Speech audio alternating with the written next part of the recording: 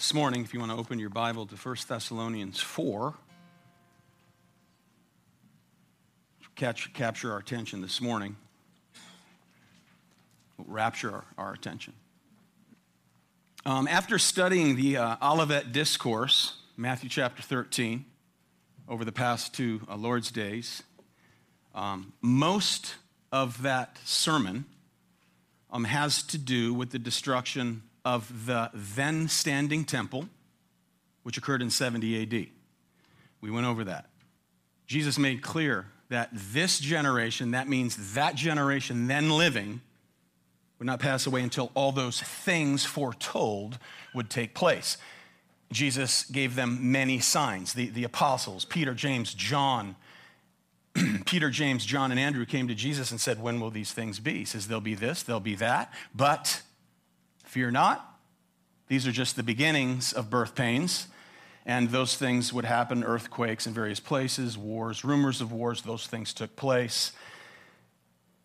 But the end is not yet. Context, the end of what? Not the end of the world, but the end of the temple. But when you see these things happen, he says, get out of town.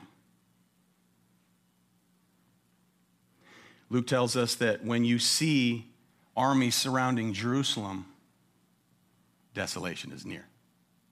Get out. Heaven and earth will pass away, but my words will not pass away, said Jesus. But of that day, what day? Heaven and earth passing away, no man knows the hour. Not even angels in heaven.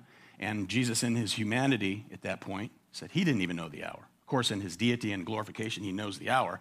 But as he was on the earth, he said, I do not know the hour. So we covered both those things. And since the ladies are out, I want to postpone going into chapter 14 until they're back with us next week. But I want to look at a passage of Scripture that provides great hope for all believers of all generations regarding the imminent return of our Lord Jesus Christ. I'm going to begin reading in verse 13, 1 Thessalonians 4, and I'll read through chapter 5, verse 11. This is the Word of God. Let's stand for the Word of God, shall we? Let's stand. It's a little different this week. This is more of a teaching, so if you'll bear with me, if you're visiting with us, this may seem a little different than a standard sermon, but please bear with us. We have a point and purpose in it all. Verse 13, but we do not want you to be uninformed, brothers, about those who are asleep, that you may not grieve as others do who have no hope. For since we believe that Jesus died and rose again, even so, through Jesus, God will bring with him those who have fallen asleep. For this we declare to you by a word from the Lord, that we who are alive, who are left until the coming of the Lord, will not precede those who have fallen asleep. For the Lord himself will descend from heaven with a cry of command, with the voice of an archangel, with the sound of the trumpet of God, and the dead in Christ will rise first. Then we who are alive, who are left, will be caught up together with them in the clouds to meet the Lord in the air, and so we will always be with the Lord. Therefore, encourage one another with these words. Now, concerning the times and seasons, brothers, we have no need to have anything written to you, for you yourselves are fully aware that the day of the Lord will come like a thief in the night. While people are saying there's peace and security, then sudden destruction will come upon them as labor pains come upon a pregnant woman, and they will not escape. But you're not in darkness, brothers, for that day, to surprise you like a thief. For you are all children of light, children of the day. We're not of the night or of the darkness. So then, let us not sleep as others do, but let us keep awake and be sober. For those who sleep, sleep at night, and those who get drunk are drunk at night. But since we belong to the day, let us be sober, having put on the breastplate of faith and love, and for a helmet, the hope of salvation.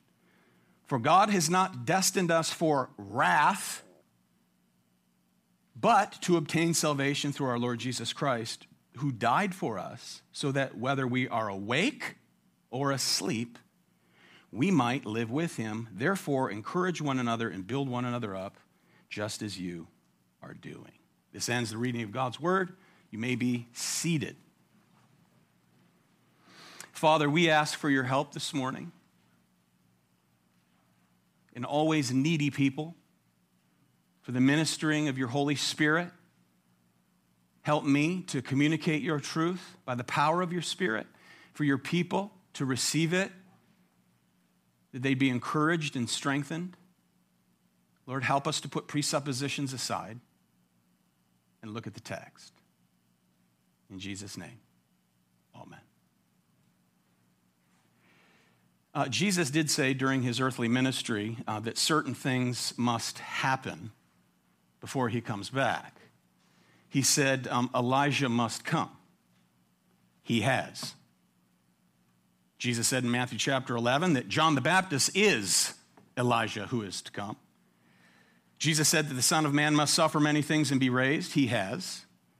Jesus said the then standing temple must be destroyed. It has. The disciples will face persecution. They have. And the gospel must be preached to all nations. It has, and it is. Therefore, the next great redemptive event to occur is the coming of our Lord Jesus Christ in glory, consisting of, right here, the resurrection of believers and unbelievers, the bodily transformation of believers living when he comes, the final judgment and cosmic renewal of all things. One event with several elements. Notice, loud commands, a trumpet blast, dead bodies raised. Okay, that is to say, beloved, that the appearing of the Lord and the day of the Lord is the same day. That is the rapture of God's people and final judgment upon the enemies of God all occur on the same day. Those destined for wrath, notice, those who obtain ultimate salvation through Christ, chapter 5, verse 9, God has not destined us for wrath. Wrath means the judgment of God, not tribulation, not trouble, but God's just punishment. So those who obtain ultimate salvation through Christ, chapter 5, verses 9 and 10, is the same day as chapter 4, verse 17. That's my case this morning. Now, this very encouraging text, very encouraging for the believer, is another that I believe has been mishandled and taught out of context. Context is everything. We learned that in Olivet Discourse. Amen? Right? Middle? Left. Yes. Context is everything. Context, context, context. I believe this has been taught out of context for the past 150 to 180 years, as we shall see, which we will examine after we look at the context and the great hope that is within. Okay? So, that's the introduction. So let's begin. This letter, this epistle to the church of Thessalonica was written because there was a problem there. And that is that someone was running around in that local assembly as fellow believers were dying, and they were saying something like this. You know, it's too bad that, let's say his name is John. My name's John, so I'll use me as an example. You know, it's too bad that John died because he's going to miss out on the second coming. Because in order to participate in the second coming, you have to be alive on earth when Jesus returns. So they had plunged into hopeless grieving over those who had died in the faith. So Paul has to correct that erroneous assumption. And he provides them great comfort. Friends, that's the reason he wrote this epistle. Okay, that's the reason. That was the problem. So he writes them, and I want us to see, first of all, some points of encouragement. Number one, is that theology is for our comfort. So Paul writes he wants to comfort them, and here the comfort has to do with regard to those who have lost loved ones who are in Christ. That's the first point, verse 13. But we do not want you to be uninformed brothers. Now, your translation may say, we do not want you to be unaware, or perhaps we do not want you to be ignorant. And Paul uses that phrase over and over in his epistles. In other words, certain things are very important, Paul says, for our understanding. It's very important that Christians understand the truths of this passage because this truth here, beloved, he says, is meant for your comfort. And God uses truth to comfort us. Amen? Therefore, he says, do not be uninformed. Okay, about what? Notice, about those who are asleep. That's a metaphor for those who have died. For those who are asleep. That you may not grieve as others who have no hope. In other words, Paul says, I do not want you to grieve like pagans grieve. Notice he doesn't say Christians don't grieve, because we all grieve, amen? I do not want you to grieve as those who have no hope. See, the pagan world then and now, beloved, is filled with hopelessness. Every time I do a funeral, some Christian will say, I don't know how unbelievers do it. Neither do I. Well, it's called common grace. We've been given special grace, special revelation through the finished work of Jesus Christ. Our hope is rooted in him. So Paul says, when you grieve the loss of loved ones, as you will, do not grieve without hope. Remember what Jesus did on his last night with his disciples in the upper room? Now remember, John, his gospel, chapters 13 to 17, consist of one night. And in that upper room, just hours before he would be betrayed, the disciples, the 11, they knew something was up. They didn't know what exactly was up, but something was up. Something's not right. So Jesus spent the majority of that evening teaching them about the Father, Son, and Holy Spirit. I and the Father are one. If you've seen me, you've seen the Father. I'm going to be with the Father. I'm going away to the Father. And if I go away, I will come again and receive you to myself, so that where I am, there you may be also. He taught about the Holy Spirit. I will not leave you as orphans, but I will send the Paraclete. I will send the Comforter, the Holy Spirit. So what he did is he spent that part of the evening connecting their anxieties and their fears to theology. Belief in the one true God is what answers our anxieties, the anxieties of our souls. So he immersed them that night in truth about God in order to comfort them. Now, notice down in verse 18, Paul is saying, brothers, encourage one another with these words. Okay, what words? Back up to verse 14. Two things. Encouragement about the hour of death. Two things. Jesus' bodily resurrection and ours. Those two things. Verse 14, notice. For, okay, that's an explanatory clause. For, since we believe that Jesus died and rose again, so through Jesus, God will bring with him those who have fallen asleep. There is a clear answer to the pastoral problem in that day. Right there. Sleep, again, is a metaphor for death. Okay? So-and-so died, he says, Church of Thessalonica, but his soul is in the presence of the Lord, and when our Lord returns, so-and-so and all who have died in Christ, Old Testament, New Testament, are coming back with Christ. Why? Right here. To have their bodies raised from the dead. So they will therefore participate in the second coming. That's his point. That's his purpose for writing. So Paul is grounding their hope in the bodily resurrection of our Lord Jesus Christ. He's saying what happened to your Savior will happen to you. If you're not alive when he comes again, okay, Paul is saying right here, since your spirit will be with him, You'll return with him. Okay, you're going to die just like he did. Not the kind of death, but you're going to die. You're going to literally die. But you're also going to be raised just like he was raised. This is the hope.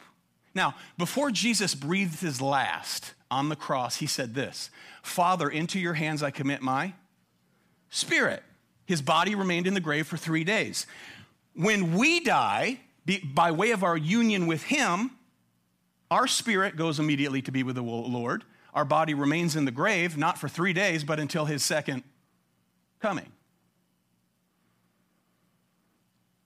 You know, it's very interesting. In the New Testament, it more often speaks of Jesus dying and believers falling asleep.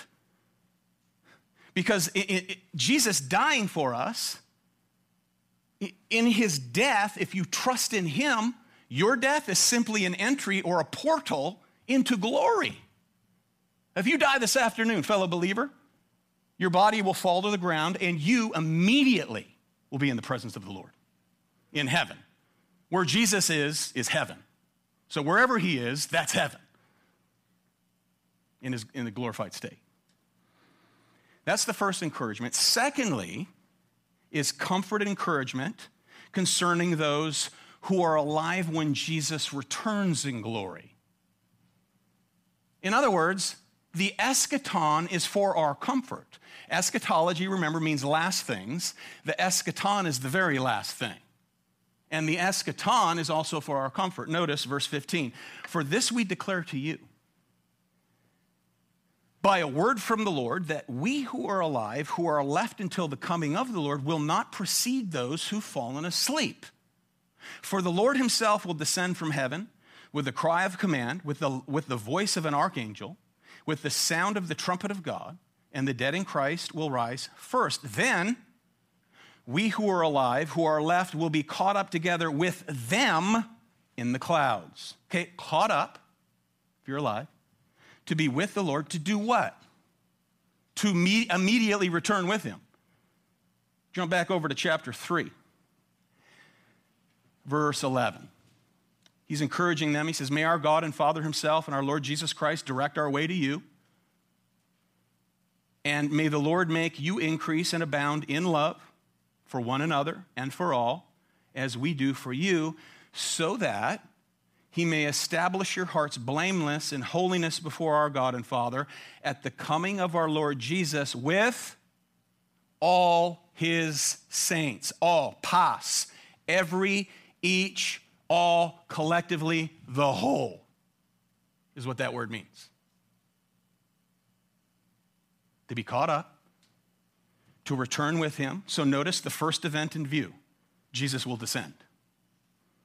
With the voice of an archangel, sound of the trumpet. That's the last trumpet in our studies of Revelation. If you're visiting with us, we spent 3 years working our way through the book of Revelation. The last trumpet is always the last trumpet. The last. Second event in view, all simultaneous.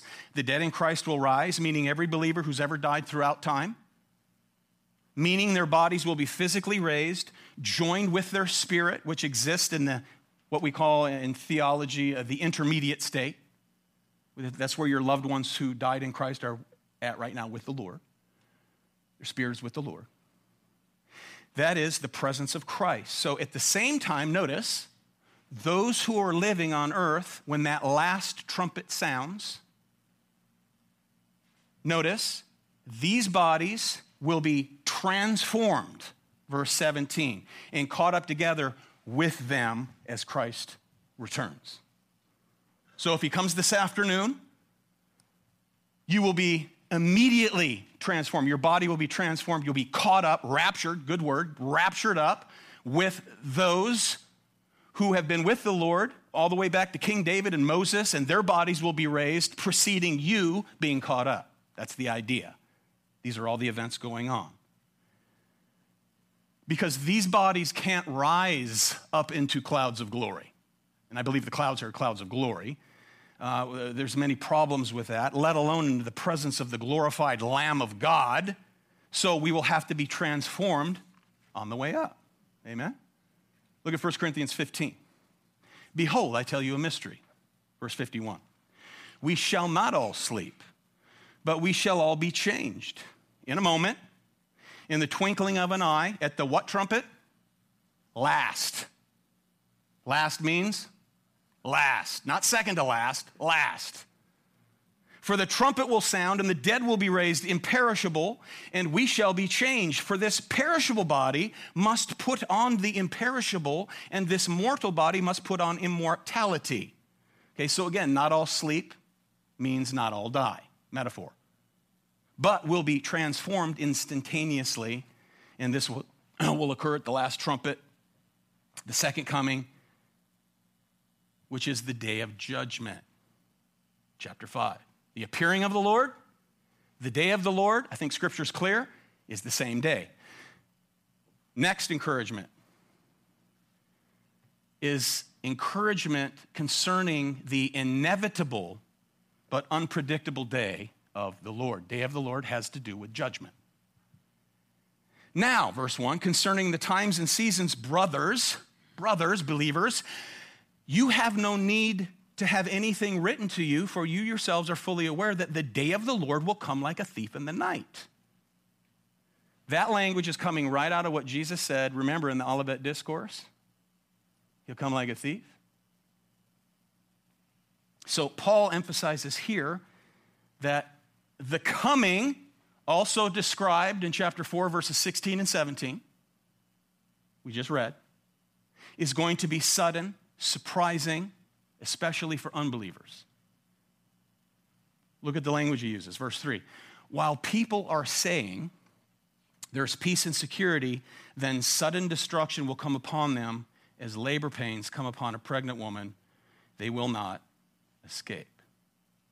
So speaking of a world here that thinks everything goes on as usual, they're going to be met with great surprise. But you, verse 4, but you are not in darkness, brothers, for that day, what day? The day of the Lord, to surprise you like a thief. So notice verse 3, both believers and non-believers will be in attendance on that day. Now, therefore, he goes on to say, in contrast to those who walk in darkness, that is, those who walk in unbelief, we who have been brought into the light by faith, there's two things he wants to point out. Verse 6, keep awake and be sober. Meaning what? Jesus explained it in the Olivet Discourse. Be watchful. Be on the lookout. If you knew the thief was coming, you'd be ready. Thieves do not provide courtesy calls, as we looked at last Lord's Day. There is no call that says, I'm breaking into your house at 3:30 a.m. Of course not. He comes like a thief. So he says, watch. Okay, watch for what, beloved? What, signs? Are to be looking for signs at the time of Jesus' return? The folly of this blood moon madness today? No. Because there are no signs. I will come like a thief. There were signs before the temple was to be destroyed. But before my coming, nothing. Be watchful. In other words, be watchful in the way you're living, anticipating the Lord's return. Notice to be sober. He uses that illustration, verse 7. For those who sleep, sleep at night. Those who get drunk at night. You know, I used to tell my kids growing up, teenage years, nothing good happens after midnight. Amen? I know. Daddy knows. Daddy knows, unfortunately. And you don't need to be out after midnight just because you're, 16. 17, or the magic number 18. And let me tell you, loved ones who are going to be 18 or have turned 18, all that means is two things. I've said this before. Your parents no longer have to legally take care of you, number one. And number two, if you get arrested, you don't go to juvenile hall, you go to prison with the big boys. Don't be a fool. 18. Whew. Side note. Now, there's no indication that the Thessalonians were abusing alcohol here. So this also must be seen, I believe, as a metaphor for self-controlled living. Using the things of this world with moderation as you watch for the glorious day of our Lord. In other words, if you think that this world is all there is, or let's say you're a Christian and you slip away, you backslide, and you begin to adopt thinking as though this is all there is, you'll be tempted to grab hold of as much of it as you can. And eventually, you'll adopt the philosophy of that strange, flamboyant multimillionaire who died, Malcolm Forbes, who said, he who dies with the most toys wins. He knows that's not true. Now. So he says, be watchful. So instead, rather than living like that, notice what Paul says. Paul says, I want you to cultivate some things. Faith, love, and hope, verse 8. Now, we live by believing the word of God, amen? We're people of faith. We believe in the word of God. We live by trusting the promises of God, putting our trust and faith in the person of our Lord Jesus Christ, believing what God says in his word. Okay, we've been given this gift. Now, most of life, the life of faith that is learning to trust in the Lord with all our hearts and to lean not on our own understanding. It's a big part of the walk because we struggle with this. Therefore, he reminds us of these things. So be watchful, he says, be self-controlled, live by faith, and he says live by love. Notice, love God, right? Love one another, love your neighbor, love your fellow congregational member especially. And it doesn't have to be said, of course, love your spouse. Faith, love, and verse 8, put on the helmet of hope. Not wishful thinking. Not wishful thinking. He says, be sure and certain of the hope that he's coming again. Amen? Very encouraging. So how do you prepare for Jesus coming? You're, notice, watchful. You're self-controlled. You live by faith, not by sight. You live in love. You live in hope. That's how you prepare for Jesus coming. You don't sit out and gaze at the stars. Remember, some of these people in Thessalonica quit their jobs and were sitting on a hill looking for Jesus' return. Therefore, Paul said, if you do not work, you do not eat. That was the context. You're sponging off the church, expecting the glorious return of our Lord. Get to work. Amen? You're worse than an unbeliever, he says. That's the context. Okay, notice fourth, encouragement that Jesus died so that we may live. Verse 9, for God has not destined us for wrath, but to obtain salvation through our Lord Jesus Christ, who, verse 10, died for us so that whether we're awake or asleep, we might live with him. Whether you're dead or alive, you'll be with him. A metaphor for whether we're dead or alive. Now, listen to the main flow of his argument here, beloved. In other words, he's saying Jesus didn't die just so that we could be forgiven of sins. Now, that's very important, amen, because he did die that we be forgiven. But notice here, it's more than that. He died and rose again so that we might live with him. He is ours because we are his. We're in him forever. That's the greatest treasure in life. So we can anticipate his glorious return. This is the encouragement. Jesus quenched the wrath of God in our place. God hates sin. He judges sin and sinners. And in our place, condemned he stood, and we obtain salvation through him by way of faith and trust in the crucified, resurrected Lamb of God. Now, in this life, you will suffer tribulation. In this life, you will suffer tribulation, but you will never suffer the wrath of God. The wrath of God is much different than tribulation. That wrath was satisfied in Jesus Christ, for he is the propitiation of God, the satisfaction of God's wrath. Therefore, verse 11, encourage one another and build one another up just as you are doing. In other words, he says, keep it up. There you go. There it is. So with that simple, clear reading of chapters 4 and 5, what do we see? The certainty of the second coming. The certainty of the day of the Lord. The certainty of final judgment. So question, okay? And as I said 2 weeks ago, I'm in no way trying to be condescending. I'm just trying to teach the Bible.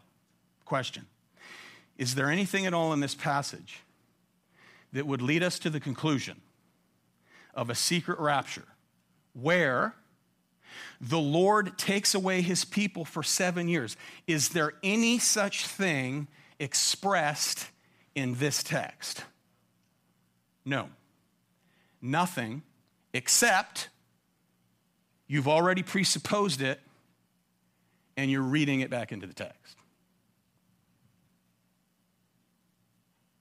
That's it. Bear with me. Notice, a loud command, voice of an angel, the trumpet of God, 3 corresponding loud actions. Why all the noise? This is the end.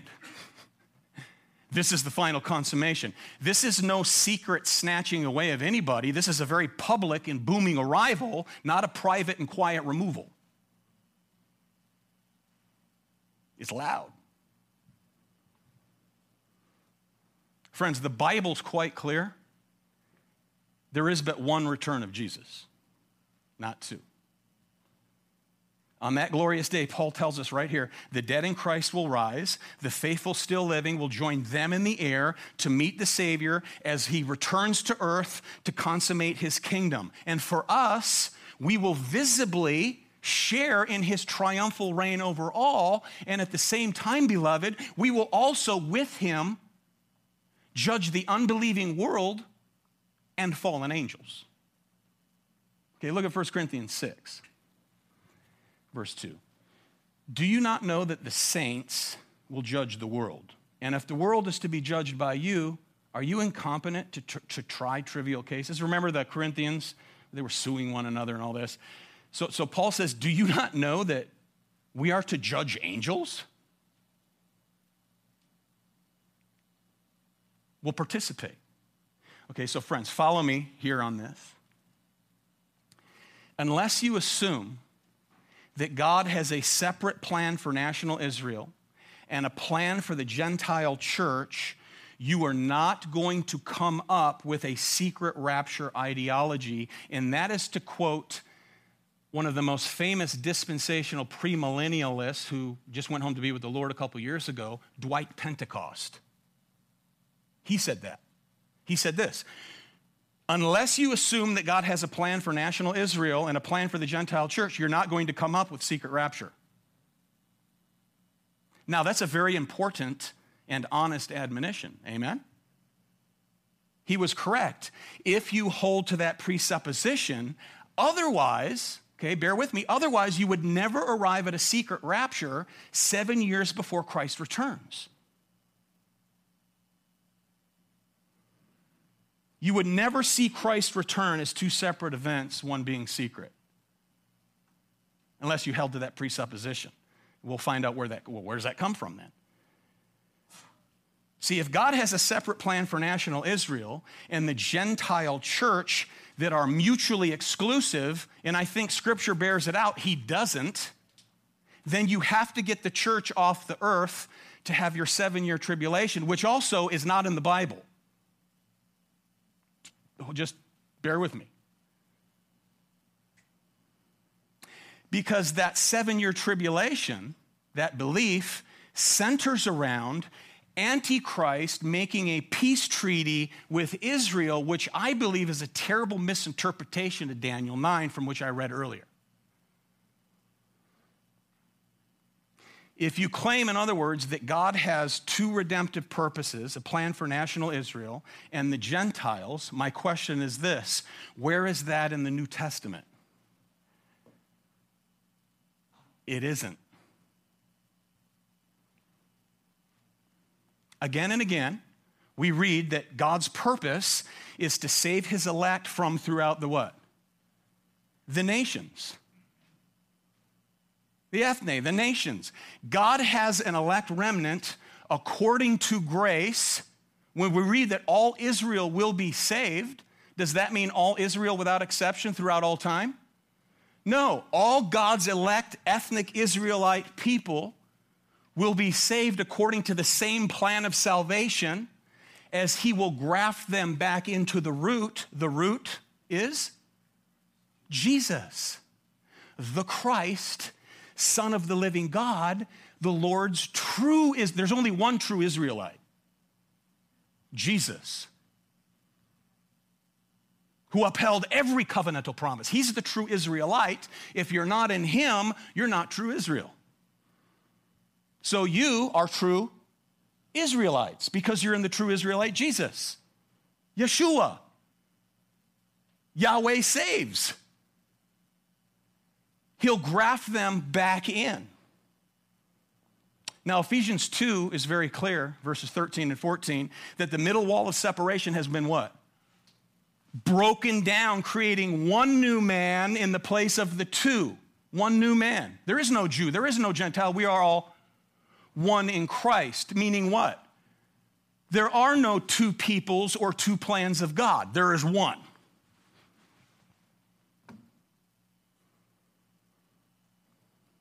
I never get a lot of amens. And I'll tell you why in just a minute.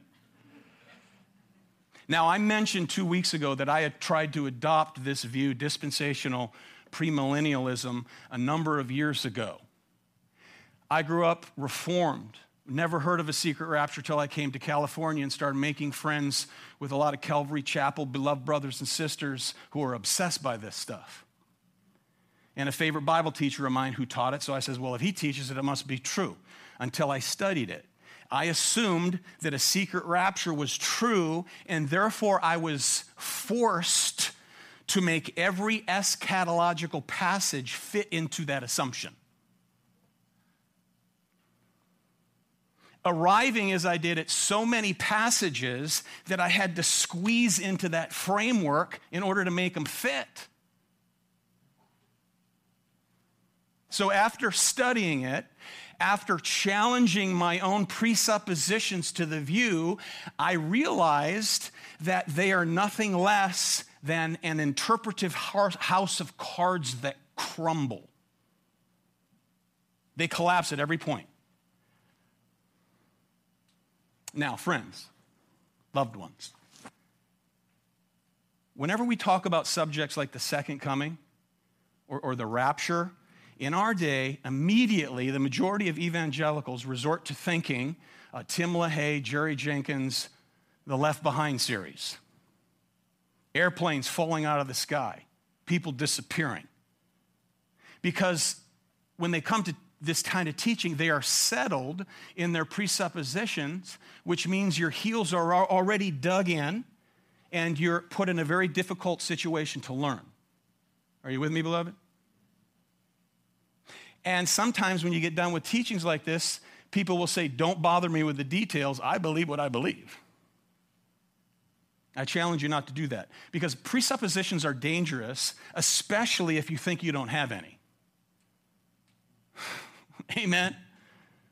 Especially if you think you don't have any. Especially if you think you're coming at this absolutely, totally objective, minus any kind of interpretive formula or framework that you lay over the text. You're forced to make it fit, or the structure collapses, and that's the reason I had to relent.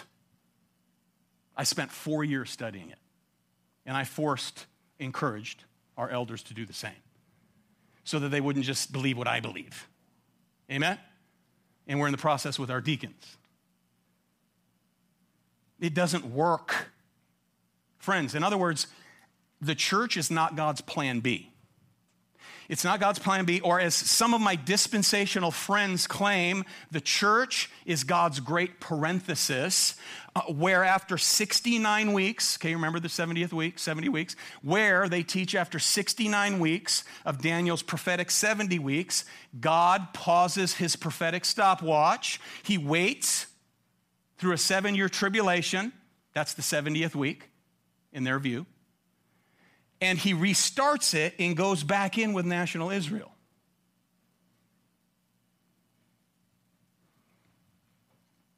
Daniel's 70th week has been taught by our dispensational friends, and I emphasize friends. Amen? Friends. I have many friends. Mark just spent Friday evening with 4 dispensational friends of his. We're not enemies, friends. Amen? We're in Christ. Thank you. Actually, I know dispensationalists who are more fierce towards my position, our position, than we are theirs. So it goes both ways. Thank you. Daniel's 70th week has been taught by dispensational people that the anointed prince is Antichrist in that Daniel passage, who during the 70th week, which represents for them the last 7 years of history, makes a peace treaty with Israel after the Gentile church is removed off of the earth, raptured away, and then Antichrist turns on the Jews, where there is the blasphemy of all blasphemies, a rebuilt literal temple with a sacrificial system. That's blasphemy in the face of God, for Jesus is the temple of God. The sacrificial system and the temple in the sanctuary pointed to him. Therefore, when he came, he said, something greater than the temple's here. Here I am. I am the temple of the living God. The sacrificial system points to me. I've come to make atonement once and for all. Friends, Daniel 9 has nothing to do with a 7-year tribulation at the end of history. It's found nowhere in the New Testament. So where do we read a tribulation? Because it's in the Bible. Where do we read of tribulation? Well, the first reference that we read is with regards to Israel's great tribulation that they'll face in 70 AD. We looked at it 2 weeks ago in Mark chapter 13, the Olivet Discourse. For in those days, verse 19, there will be such tribulation as has not been from the beginning of creation that God created until and never will be. That language is found throughout the Old Testament. You read the same language right before God judged Egypt with the 10 plagues in Exodus 11:6. We read that same language in Ezekiel chapter 5, verse 9. So that great tribulation, everything Jesus is talking about in Mark 13 regarding these buildings, verse 2 of chapter 13, all the way through to the end of verse 27 has to do with 70 AD. And I made my point that in those days, verse 24, after that tribulation, what tribulation? The tribulation that will come upon the temple. The sun will be darkened, the moon will not give its light. Now, again, that's apocalyptic language. We read the same language in Isaiah chapter 13. We read the same language in Ezekiel chapter 32. Anytime that God brought judgment upon a nation, you read that language. The sun is darkened, the moon doesn't give its light, the moon turns to blood, and all that type of thing. Apocalyptic language. They will see the Son of Man coming in the clouds, not coming from the clouds, with great power. And again, I pointed to Daniel 7, where Jesus, the risen Son of God, takes his place and ascends to the Ancient of Days, who is the Father, to receive what? Authority over the kingdoms. This generation, verse 30, will not pass away until all these things take place. Heaven and earth will pass away, but my words will not pass away. But concerning that day and hour, no one knows. And then he goes on to teach about the second coming. So tribulation, we read about against the temple. That tribulation, friends, that demolition, that raising with a Z of the temple to the ground in 70 AD was the most cataclysmic destruction to come upon Jerusalem in the past, present, or ever again. It was gruesome. Now, we also read about tribulation in the 7 letters to the 7 churches. Remember the church of Smyrna? I know your what? Your tribulation. You're about to be thrown into prison. Some of you are about to die. Jesus says, but be faithful until what? Until death. So you read about tribulation for the church. Jesus threatens the church of Thyatira with great tribulation unless they what? Repent. Revelation 7, verse 14 is another place we read of it. John's given the great apocalyptic vision, which means unveiling. What does he see? A bunch of saints clothed in white robes. The question goes out, who are these? And John says, you know who they are, angel. These are those who came out of the great tribulation. Okay, what is that? The great tribulation, the entire time between the first and second comings of Christ. So we see that the word tribulation is used in different ways in the New Testament. It's a word connected to the destruction of Jerusalem, number 1, which happened. Trials of Smyrna, a threat to the church of Thyatira, and the times between his first and second coming, describing the trouble or distress that results of God's people, the result of God's people committed to Christ and his kingdom will suffer tribulation. Look at how John opens the book of Revelation. Chapter 1, verse 9. I, John, your brother and partner in the what? I'm your partner in the tribulation and the kingdom, which means those are simultaneous realities. The gospel unlocks the darkness and blindness of the nations. And those keys were handed over to the apostles, and we carry them on to this day. So there have been and there will be tribulations for God's people, both from outside and within. Amen? In the first century, bow to Caesar or what? Bow and worship Caesar or lose your head. Is that tribulation? I would say so. What about people in China today? What about people in the Middle East today getting their heads cut off? Is that tribulation? Are we going to be spared tribulation? Sorry. I'd say watching your husband get his head cut off is great tribulation. That's external persecution. Internal persecution comes from the Antichrist spirit, false teachers that claim that Christ didn't come in the flesh. Now, they don't deny that he never existed. What they claim that he didn't come in the flesh means that he wasn't who he proved to be, and that's God incarnate, the only way to the Father. John 16:33, look at it. In the world you will have what? Tribulation. He said this to his disciples. That's in the upper room that night. But take heart, I've overcome the world. Okay, and in me, so will you. You have a seat in heaven. Amen?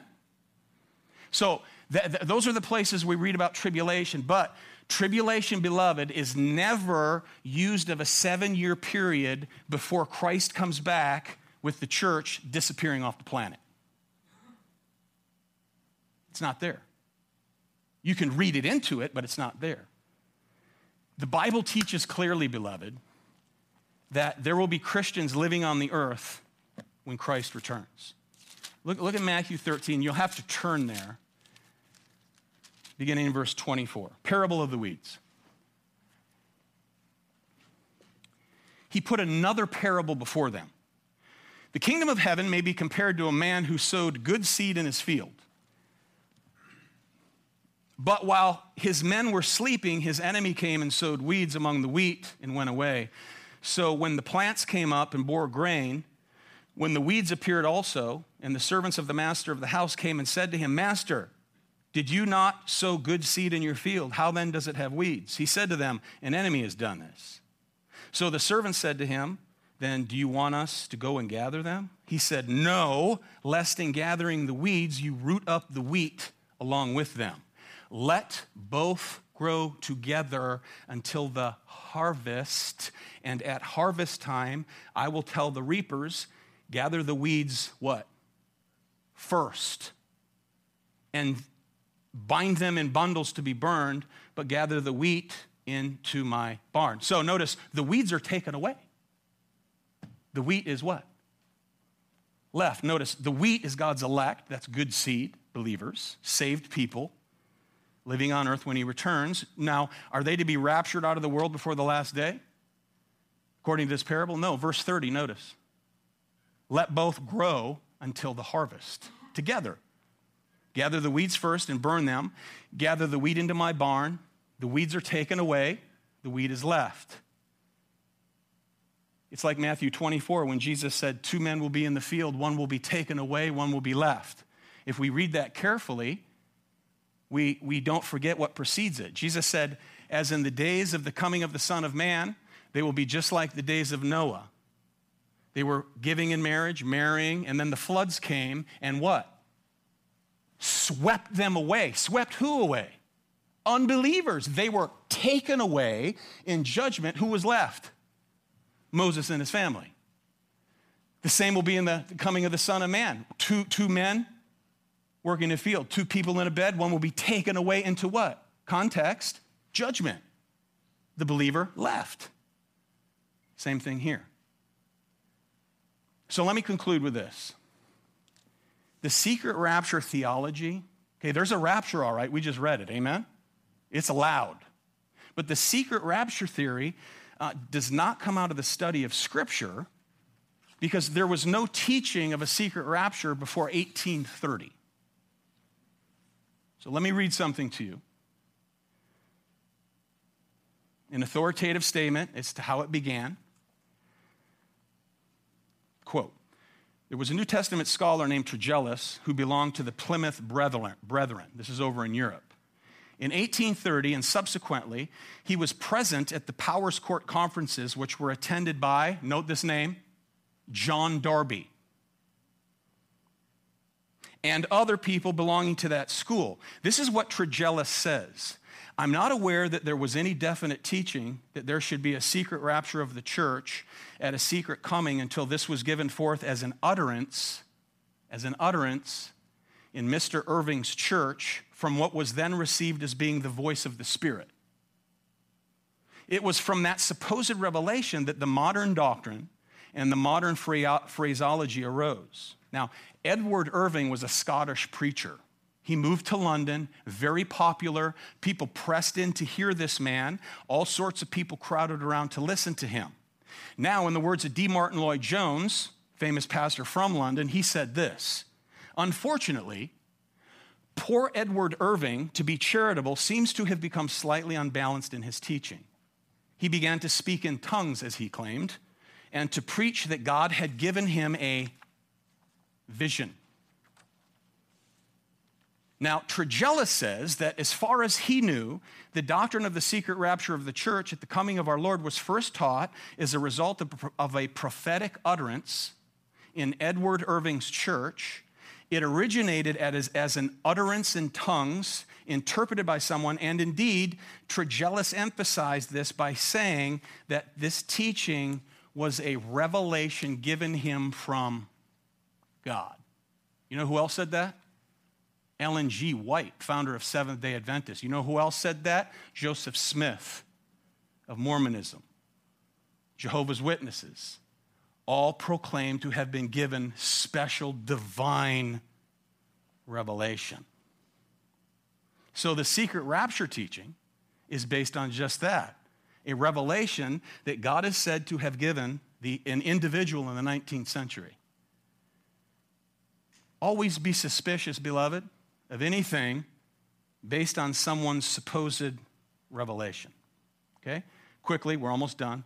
Let's look at 2 Thessalonians chapter 1, beginning in verse 5. This is evidence of the righteous judgment of God, that you may be considered worthy of the kingdom of God, for which you are also what? Suffering. Church of Thessalonica, since indeed God considers it just to repay with affliction those who afflict you, and to grant relief to you who are afflicted as well as to us, when the Lord Jesus is revealed from heaven with his mighty angels in flaming fire, inflicting vengeance on those who do not know God and on those who do not obey the gospel of our Lord Jesus. They will suffer the punishment of eternal destruction away from the presence of the Lord and from the glory of his might when he comes on that day to be glorified in his saints and to be marveled at among all who have believed, because our testimony to you was believed. Notice Jesus revealed apocalypsis. He's revealed from heaven, verse 7. So question, when does judgment occur? When Christ comes back, not 7 years before he comes back, let alone 1,000 years after he comes back. The secret rapture idea basically says at some point the church will be removed from the world in order that they might escape ensuing tribulation. John said, I'm your brother in the tribulation and the kingdom. So 1 Thessalonians 4 and 5, told you this would be a little different this morning, are two different aspects, beloved, of the same event. You would never read chapter 4 and chapter 5 and then conclude that the catching up was 7 years before his return unless you press a presupposition into that text. So if you're a dispensational premillennialist, you're part of this church, I hope you'll always be part of the church, and you're always welcome at this church. Don't be handing out and slinging Left Behind series. But if you are premillennial dispensationalists, you have a big problem. Not a personal problem, but an interpretive problem. So I believe you have a lot of homework to do if you're in that position. Because when Christ comes back, it's to judge the world, resurrect bodies, transform the living believer at that moment, and to transform the universe, new heavens, new earth, in which righteousness what? Dwells. I am the Alpha and the Omega, says the Lord God, who is and who was and who is to come, the Almighty. Surely I'm coming soon. Come, Lord Jesus, come. The grace of the Lord Jesus Christ be with you all. Amen.